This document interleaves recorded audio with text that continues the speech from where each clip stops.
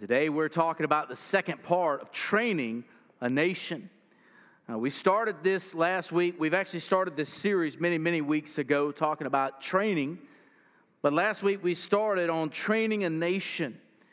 And we talked about the first 4 parts, the things that are required of us to see God return to the land, to see God restore, to see God bring about revival, which we so desperately need. And we started by simply talking about my people. If my people who are called by my name, and a lot of people attribute that and say, well, he's talking to Israel, and the answer is yes, he's speaking to Israel at that time because Israel was the ones who were called by his name. Israel simply means one who wrestles with God and man, and they knew that. And so they were called by the name of God, but we also know that God is speaking to us as Christians because we too are called by his name. As Christians, we are called little Christ. That's simply what the word Christian means. We are little Christs. And so therefore, we are part of his people who are called by his name. And then it tells us 4 things. It says, if we will humble ourselves. I think the greatest step to humility, and we talked about it last week, is recognizing who we are when it comes to the infiniteness of God. When we recognize how big he is, we see just how small we are. I wonder if you've ever stood beside somebody, and after you stood beside them, you thought to yourself, man, I am really little. You ever stood beside somebody like that? We got to stand beside a guy. He was going to go play for Duke. I couldn't believe he did that. But he was going to go play for the University of Duke, and he was 6'8".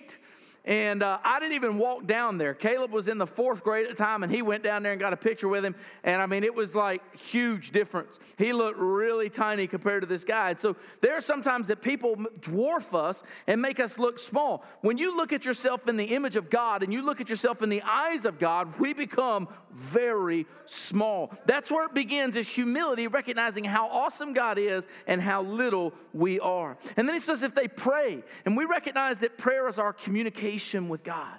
It is our opportunity to speak to God, to seek his face, but it also shows our reliance on God, that without him, we can do nothing. So if God's people will humble themselves, pray, and seek his face. In other words, we have an honest desire to be in his presence. And if you're here today, I hope that's your desire, is to be in the presence of God, to be in his midst, to have him speak to you, to have him move in your life. We've got to seek his face. And finally, if we turn from our wicked ways, the idea is turning from our sinfulness. It is returning back to God and to a holy character and living for him. Those are the things that we as God's people are called to do. But then he gives us 3 promises if we do those things. And that's what we're going to look at this morning. I want you to see first, the first promise is that he will hear from heaven. Look with me at 2 Chronicles 7:14. It says, if my people, which are called by my name, shall humble themselves and pray and seek my face and turn from their wicked ways, then I will hear from heaven. I wonder how many of you have ever tried to get a hold of your parents. How many of you have ever been like in the middle of a crowd and you go, Mom, Mom, Mom. And then I'll go, Patrice. Did you just call me by my first name? You didn't catch it with Mom 3 times, right? You think about that. Sometimes there's that distraction. The idea here is God is always listening. The question is will he hear our prayers? Will he respond to them? The Bible makes clear that God responds to certain kinds of prayers. 2 Chronicles 6 verse 20-21, this is something Solomon prayed. He said that thine eyes may be open upon this house day and night, upon the place whereof thou hast said that thou wouldest put thy name there, to hearken unto the prayer which thy servant prayeth toward this place. Hearken therefore unto the supplications of thy servant and of thy people Israel, which they shall make toward this place. Hear thou from thy dwelling place, even from heaven, and when thou hearest, forgive. Solomon began to beg God that if we pray towards this temple, please hear our prayers. Now, here's the thing. Many of us have that auto tune out. Somebody can call our name. Somebody can speak to us. How many of you have been guilty that when you pick up your phone and you see that person calling you, you go, not today, Satan. Right? How many of you have ever declined that call? Now, you may not call him Satan, but you decline that call and you move on, right? You're just like, you know what? I couldn't answer your call at that time. And you think about that. God's not like that. God's not going to put us on there and say, yeah, I'm not listening to that today. But there are certain requirements that bend the ear of God to hear our prayer. The first thing that bends the ear of God to hear our prayers is, first off, you must be His. You must be His. John chapter 9 and verse 31 says it this way. Now we know that God heareth not sinners, but if any man be a worshiper of God and doeth His will, him He heareth. First, you must be a child of God for God to listen to you. Now, you might say, well, brother, how do you become a child of God if God won't hear our prayer? Well, the first prayer He'll listen to is the moment you repent of your sin and you turn your life over to Him, and then He'll hearken to your prayers. But until you have repented of your sin, turn your life over to Him, surrendered your all to Him, He will not hear your prayers. You can pray a multitude of things, but God will not hear and God will not respond. He will not answer those prayers. You say, well, I've had prayers answered before. Well, that's good. Somebody else that was a Christian must have been praying for you. Think about that for a moment. God does not hear the prayers that are not His. He says He will not listen to the unrighteous, but He only listens to the righteous. And get this, it says He'll listen to the righteous who follow His will. So that tells us a second thing. You must be obedient. You must believe when you pray as well. Think about this. In Mark chapter 11, and verse 24, Jesus was speaking about prayer there, and He says this, therefore I say unto you, what things soever ye desire when you pray, believe that you receive them, and ye shall have them. You've got to believe when you pray. In other words, you've got to believe that God is hearing your prayer. You also have to believe and leave it in the hands of God. I love Philippians 4:6. It tells us, be anxious for nothing, but in all things through prayer and supplication with thanksgiving, let your requests be made known to God. In other words, the idea is simply this. If you're going to pray, don't worry. If you're going to worry, don't pray. You either leave it in the hands of God or you keep it in your own hands. And I promise you, He can do a lot more with it if you turn it over to Him. We've got to believe. We've got to trust that God is hearing our prayers. We also have to ask according to His will. 1 John chapter 5 and verse 14 teaches this principle. And this is the confidence that we have in Him, that if we ask anything according to His will, He heareth us. You see, here's the purpose of prayer. What we don't realize is we're not trying to change the mind of God. The truth of the matter is would you want to change someone who is perfect? Could you imagine that? How many of you would say you married the perfect person?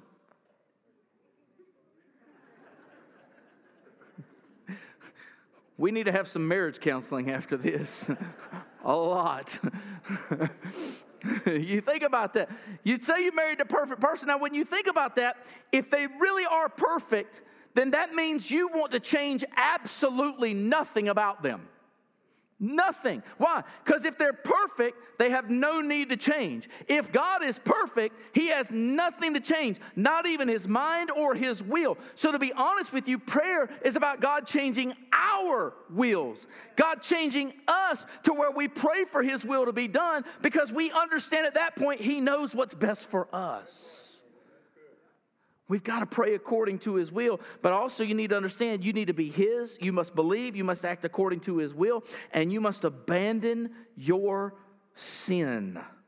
Listen to Isaiah chapter 59 and verse 2. But your iniquities have separated between you and your God, and your sins have hid His face from you, that He will not hear. Isaiah is not the only one that speaks that way. In the book of Psalms, David says in Psalm 66 and verse 18, he says, if I regard iniquity in my heart, the Lord will not hear me. Let me tell you something. If you want to find out if God is hearing your prayers, the first thing you need to check is your life to make sure that there's not sin within it. God will not listen to the prayers of a child of His that's living in sin. That's kind of like a child that is grounded, and then they go to the parents and ask for something else. We've been grounded by God because of sin, and because we haven't repented of that sin, God will not hear our prayers. God's desire, and here's the truth of the matter, God's desire is to forgive you of your sins, but you must confess them and you must forsake them in order for Him to forgive you for them. We can't hold on to it. If you want to know if God's hearing your prayers, and I tell you, God answers our prayers. I'm sorry, Garth Brooks is completely wrong. There's no such thing as unanswered prayers. You realize that, right? That is unbiblical, and it is not proper. You say, well, how do you know that? You're saying God answers every prayer? The answer is yes. God answers every prayer. You ready? If your request is wrong, God says no. He has every right to tell you no. He's God and you're not. Here's the thing. God may say, you know what? That's not what you need for your life. No, I'm not giving that to you. No, you can't have that. It's just like a parent. As a parent, we're allowed to tell our children no. Some of y'all need to learn that. It is okay to say no. God will say no, and He has every right and every authority to say no. So if your request is wrong, God says no. If the timing is wrong, God says slow. In other words, I'm going to answer that prayer, but you got to wait. There's still some things that need to happen. There's still some things that are going on. I'm not ready to answer that prayer just yet. Maybe God's trying to grow you. Maybe God's trying to help you along that process. Maybe God wants to see how much you'll persevere in those prayers. God may say slow because the timing's not right. God also will teach you a third thing in prayer. Not only if the request is wrong, God says no, and if the timing is wrong, God says slow, but if you are wrong, God will tell you to grow. In other words, if you got sin in your life, that may be an avenue you might need to check. Because if there's sin in your life and God's not answering your prayers, God wants you to get rid of the sin in your life, and then He'll answer your prayers. God wants you to grow in your faith. So here's the thing. If the request is wrong, God says no. If the timing's wrong, God says slow. If you're wrong, God says grow. But if the timing and the request and you are right, God says go. Yes, God will answer in the affirmative many a time, but you got to make sure that your heart is right. You've got to make sure that you're a child of the King. You got to make sure you're asking according to His will, and God will hear from heaven. I believe that God has turned His ear from America, if you want my honest opinion. And God has turned His ear from America because America has turned their lips from God. We've stopped praying to Him. We've stopped believing in Him. We've stopped trusting in Him. You say, oh, brother, well, that's not me. Well, good for you. But you know what? You're only one citizen in the United States, and we need to be praying for this country to turn back to God. We need God to come in here in a mighty, swooping way. It used to be that over 50% attended church. Now it's far less than that. It used to be that we were a nation under God, but it doesn't seem to be that way any longer. Now they've redefined the term God to be any God. We know it to be Yahweh, the only God. When you think about it, we've redefined so many things. If we want God to hear from heaven, then we better get back to praying and seeking His face. He makes the promise, I'll hear from heaven. Number 2, He makes another promise. He says, I'll hear from heaven and will forgive their sin. You realize our God is a forgiving God, right? He's a very forgiving God. In fact, in Psalm 103, it says He'll cast our sins as far as the east is from the west. You know what's amazing about that is the east and the west don't meet together. They don't connect. The east is from the west. Your sins are cast, they're gone, they will not meet, they'll never come back to you. When God forgives, He forgives completely. The Bible tells us in Micah 7:19 that He casts our sins into the sea. He makes it abundantly clear that they're vanished, they're gone away. The amazing thing that you got to think about is even in the prayer that Jesus modeled for us, He says what? He says, our Father who art in heaven, hallowed be Thy name, Thy kingdom come, Thy will be done on earth as it is in heaven. Forgive us our debts as we forgive our debtors. Forgiveness is indebted to us, is given to us as we forgive others. Verses 14 and 15 teach that. But the Bible also tells us in 1 John 1:9 that if we confess our sins, He is faithful and just to forgive us our sins and cleanse us of all iniquity. We serve a forgiving God. But here's the problem. We're not genuine in our repentance a lot of times. The problem is we might say, well, God, please forgive us. We're so sorry, in hopes that God will return to us, but then we keep going back to the sin. Forgiveness is extended to those who have genuine and truthful repentance, and God needs to forgive our land. I began to read and see what people thought about what are the national sins of America. You realize we have many national sins that we need to be praying about and asking God to forgive us as a nation. I'm going to share a few of those with you. Number 1, we have forsaken God.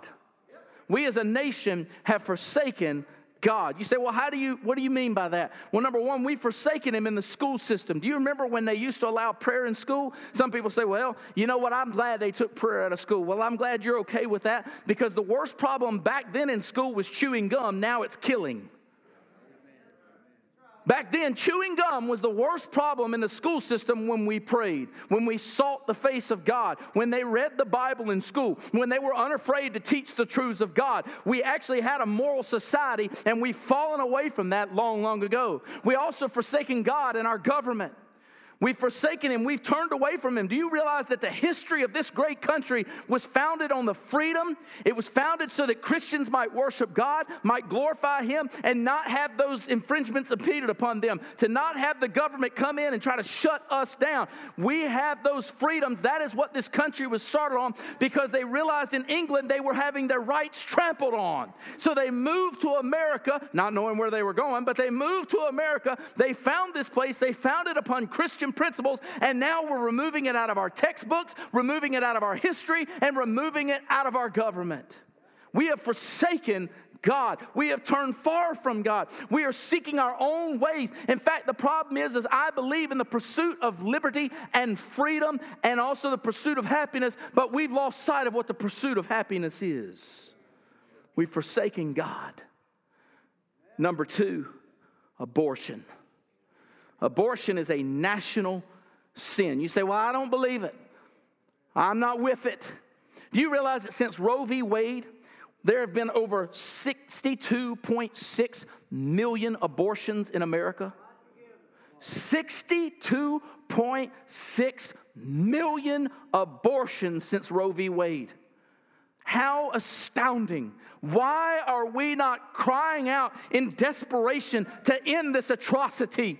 I always think it's funny when women will come up and they'll go, my body, my rights. Let me tell you something. You're right. It is your body. It was your body before you decided to conceive that child. It was your body so that you could abstain and say no to that man and not do what it takes to have it. It was your right to take birth control to keep yourself from having that child. It was your right to do all kinds of things. But once that baby's in your belly, it is no longer your right. No longer your right.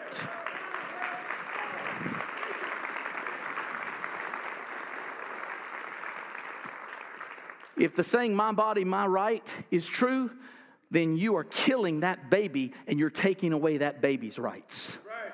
Plain and simple. Man, it is an atrocity that we're seeing in this country when 62.6 million babies have been aborted. And when we stand there and we say, well, there's all kinds of reasons for it. Let me explain something to you. Murder is murder. Plain and simple. If you read in the law of God and you read back in the book of Exodus, it said that if a woman was pregnant and a man fell upon her and injured that child, it was an eye for an eye, a tooth for a tooth, and a life for a life, including the baby in the womb. If the baby was killed in the womb, the person who killed the baby in the womb died also. That's simple. God knows it's murder, because in Jeremiah 1:5 he says, I knew you before I formed you in the womb. You want to call it a fetus and try to make yourself feel better? You are a fool. It is a baby. It has always been a baby. It's been in the mind of God. It's a baby. It is a child, plain and simple. We've got to repent of the 62.6 million murders that have occurred in this country under the guise of abortion. You want to know the third national sin? Is gay pride. Now, let me tell you something. Anytime we celebrate any sin, please understand, I'm not just picking on homosexuality, but if you celebrate any sin, you're a fool. But we've now given an entire month, the month of June, to Gay Pride Month. How ashamed should we be? We've now taken a promise, a symbol of God's grace and hope in the rainbow, and turned it into a symbol of immorality. We can't go on vacations without there being gay pride weeks at many of the spots that we go to on vacation. Here's the truth of the matter. That's less than 1% of this nation. Why are we bowing to less than 1% of the nation and excusing that sin? Let me tell you something. Some people say, well, God's not upset with homosexuals anymore, because they were born that way. You are not born that way. We would never allow anyone else to get away with their sin saying they were born that way. A murderer is not born a murderer. And here, I'm going to throw this one out there because this is where it's coming from and this is where our society's headed. Once we accept homosexuality, next is pedophilia. We would never accept somebody saying, well, I was born that way. I just love children. That's where it's headed. Trust me. We've got to be careful. As a nation, we should never, never parade sin. Our fourth national sin is greed. Our fourth national sin is greed. We are $28.5 trillion in debt as a nation. Who has the credit card? $28.5 trillion. Please don't look at it and go, it's all Biden's fault. No, Trump was the problem too. He raised the debt as well. Before that, it was Obama. They all messed it up. They have bankrupted our children's future to give them satisfaction now. It is greed, plain and simple. And here's the thing that bothers me. If you're a senior adult and you keep hearing from these morons that they're going to take away your Social Security because you didn't earn it, if you believe that, you're foolish. You paid for it. It's yours. The problem is the greedy government keeps wanting more and more and more. And if you think government is going to be the solution, you are fooling yourself. Government will never save this nation. It is going to be God's people that turn the church and turn the communities and turn the states and turn the country back to God. It's got to be us. A fifth national sin, I believe, is an addiction to sex, money, and worldly pleasures. If you don't believe me, it is so simple to find on television. Everything is about this. Everybody thinks they have to have it. We are in a society that believes in the immediacy of being popular. We TikTok it, we Instagram it, we Snapchat it. We put it all over for everybody to see the grotesque sins that we commit because we want more views than we want God to view. We have gotten to a point where we want everybody's satisfaction, we want everybody's pleasure, we want everybody's eyes to see what we're doing because we want our 5 minutes of fame. The problem is what do your 5 minutes of fame come to? What does it come about? What will it do for you? Let me tell you something. I'm more concerned about the day that I stand before God in judgment than if I ever stand before my peers in public because God is going to judge me eternally, not my peers. We have gotten to a world where we are sinning because of our addictions to sin. And number 6, we've marginalized truth. We have marginalized truth. You say, what do you mean we've marginalized truth? Well, here's the thing. We've come to a point in society where what's true for you may not be true for me. Let me just tell you something. Truth is still truth whether you believe it or not. We've marginalized it. We've come to a point where we just allow truth for anything.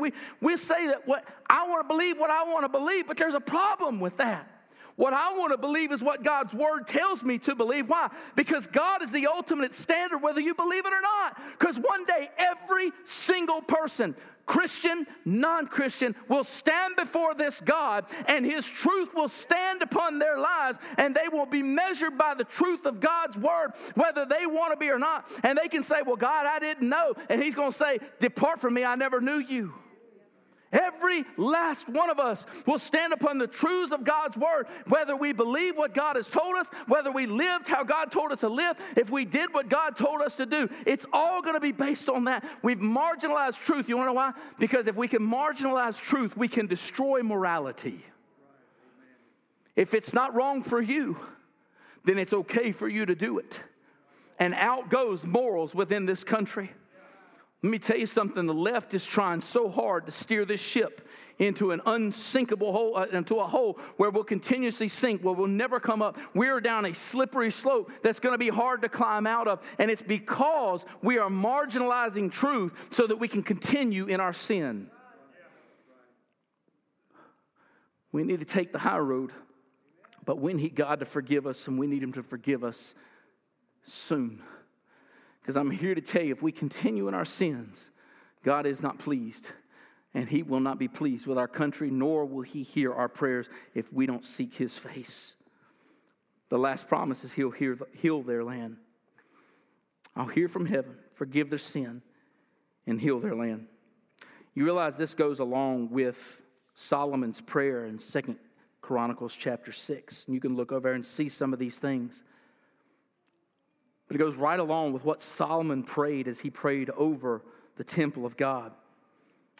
One of the first things he prayed about was a man's oaths in verse 22 and 23 of chapter 6. If a man sin against his neighbor and an oath be laid upon him to make him swear, and the oath come before thine altar in his house, then hear thou from heaven, and do and judge thy servants by requiting the wicked, by recompassing his way upon his own head, and by justifying the righteous, by giving him according to his righteousness.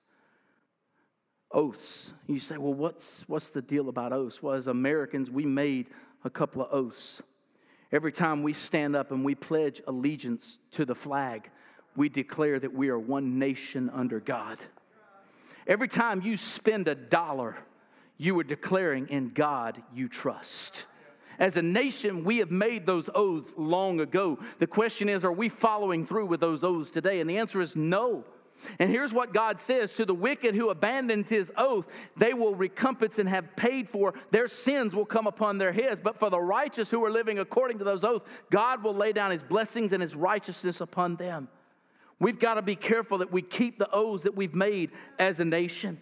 And then if they were defeated by an enemy, in verses 24 and 25 of chapter 6, if my people be put to the worst before the enemy, because they've sinned against thee, and shall return and confess thy name, and pray and make supplication before thee in this house, then hear thou from heaven and forgive the sin of thy people Israel. Flip over and you'll see it in verse 36. If they sin against thee, for there is no man which sinneth not, and be thou angry with them, and deliver them out before their enemies, and they carry them away captives unto a land far off or near. Yet if ye bethink themselves in the land whither they are carried captive, and turn and pray unto thee in the land of their captivity, saying, we have sinned, we have done amiss, and we have dealt wickedly. If they return to thee and with all their heart, and with all their soul in the land of their captivity, whether they are carried their captives, and pray toward their land which thou givest unto their fathers, toward the city which thou hast chosen, and toward the house which thou hast built for thy name, then hear thou from heavens, even from thy dwelling place, their prayer and their supplications. Maintain their cause and forgive the people which have sinned against thee. You say, what enemy has captivated us? The left. The left has captured this country. Absolutely. The left continues to steer us down an immoral path. Now, please understand, there's left in both camps. So don't sit there and think you're better because you're a Republican or a Democrat. The left is everywhere.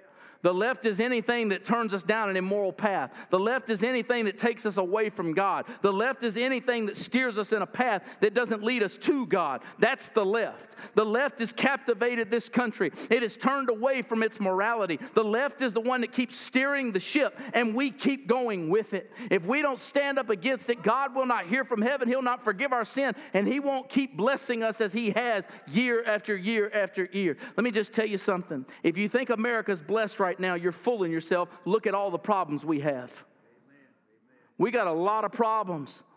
And the world thinks that we don't have a lot of problems. I've never seen so much murder, so much hatred, so much bigotry, so much racism, so many problems. I've never seen it in my lifetime. And yet now we're faced with it more and more. Why? Because we've done away with truth. We're getting rid of morality, and we're seeing the demise of a country. If you don't believe me, go over to the continent of Europe and see what happened over there when they did away with truth and they did away with morality. Look at what's going over in Europe. I'm going to tell you, they don't have a lot of churches anymore. They have a lot of museums.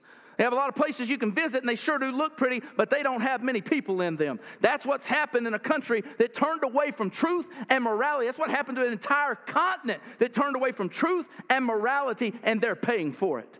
And America will follow if we're not careful.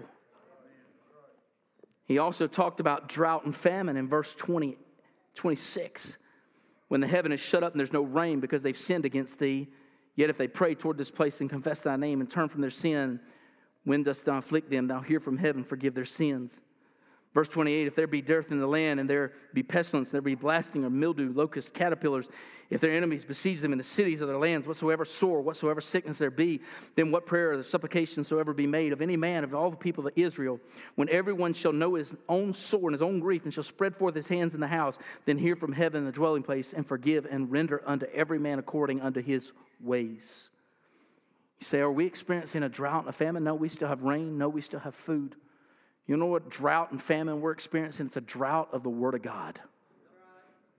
Amos declared it. there's going to be a time where we experience a drought of the Word of God. I'm going to tell you why it's happening. It's happening because people in the churches are wanting their ears to be tickled. They want sweet, pretty messages. They want things that are easy believism. They want you to tell them what they want to hear as opposed to what they need to hear.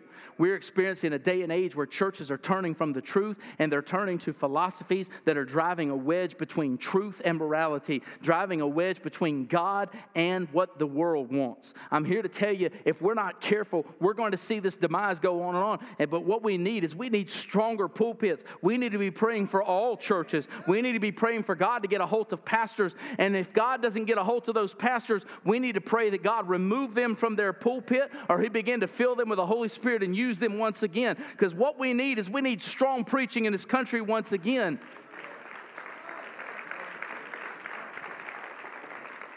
There is a great famine, and I'm going to tell you, let me tell you, sometimes it's not the preacher, sometimes it's the people.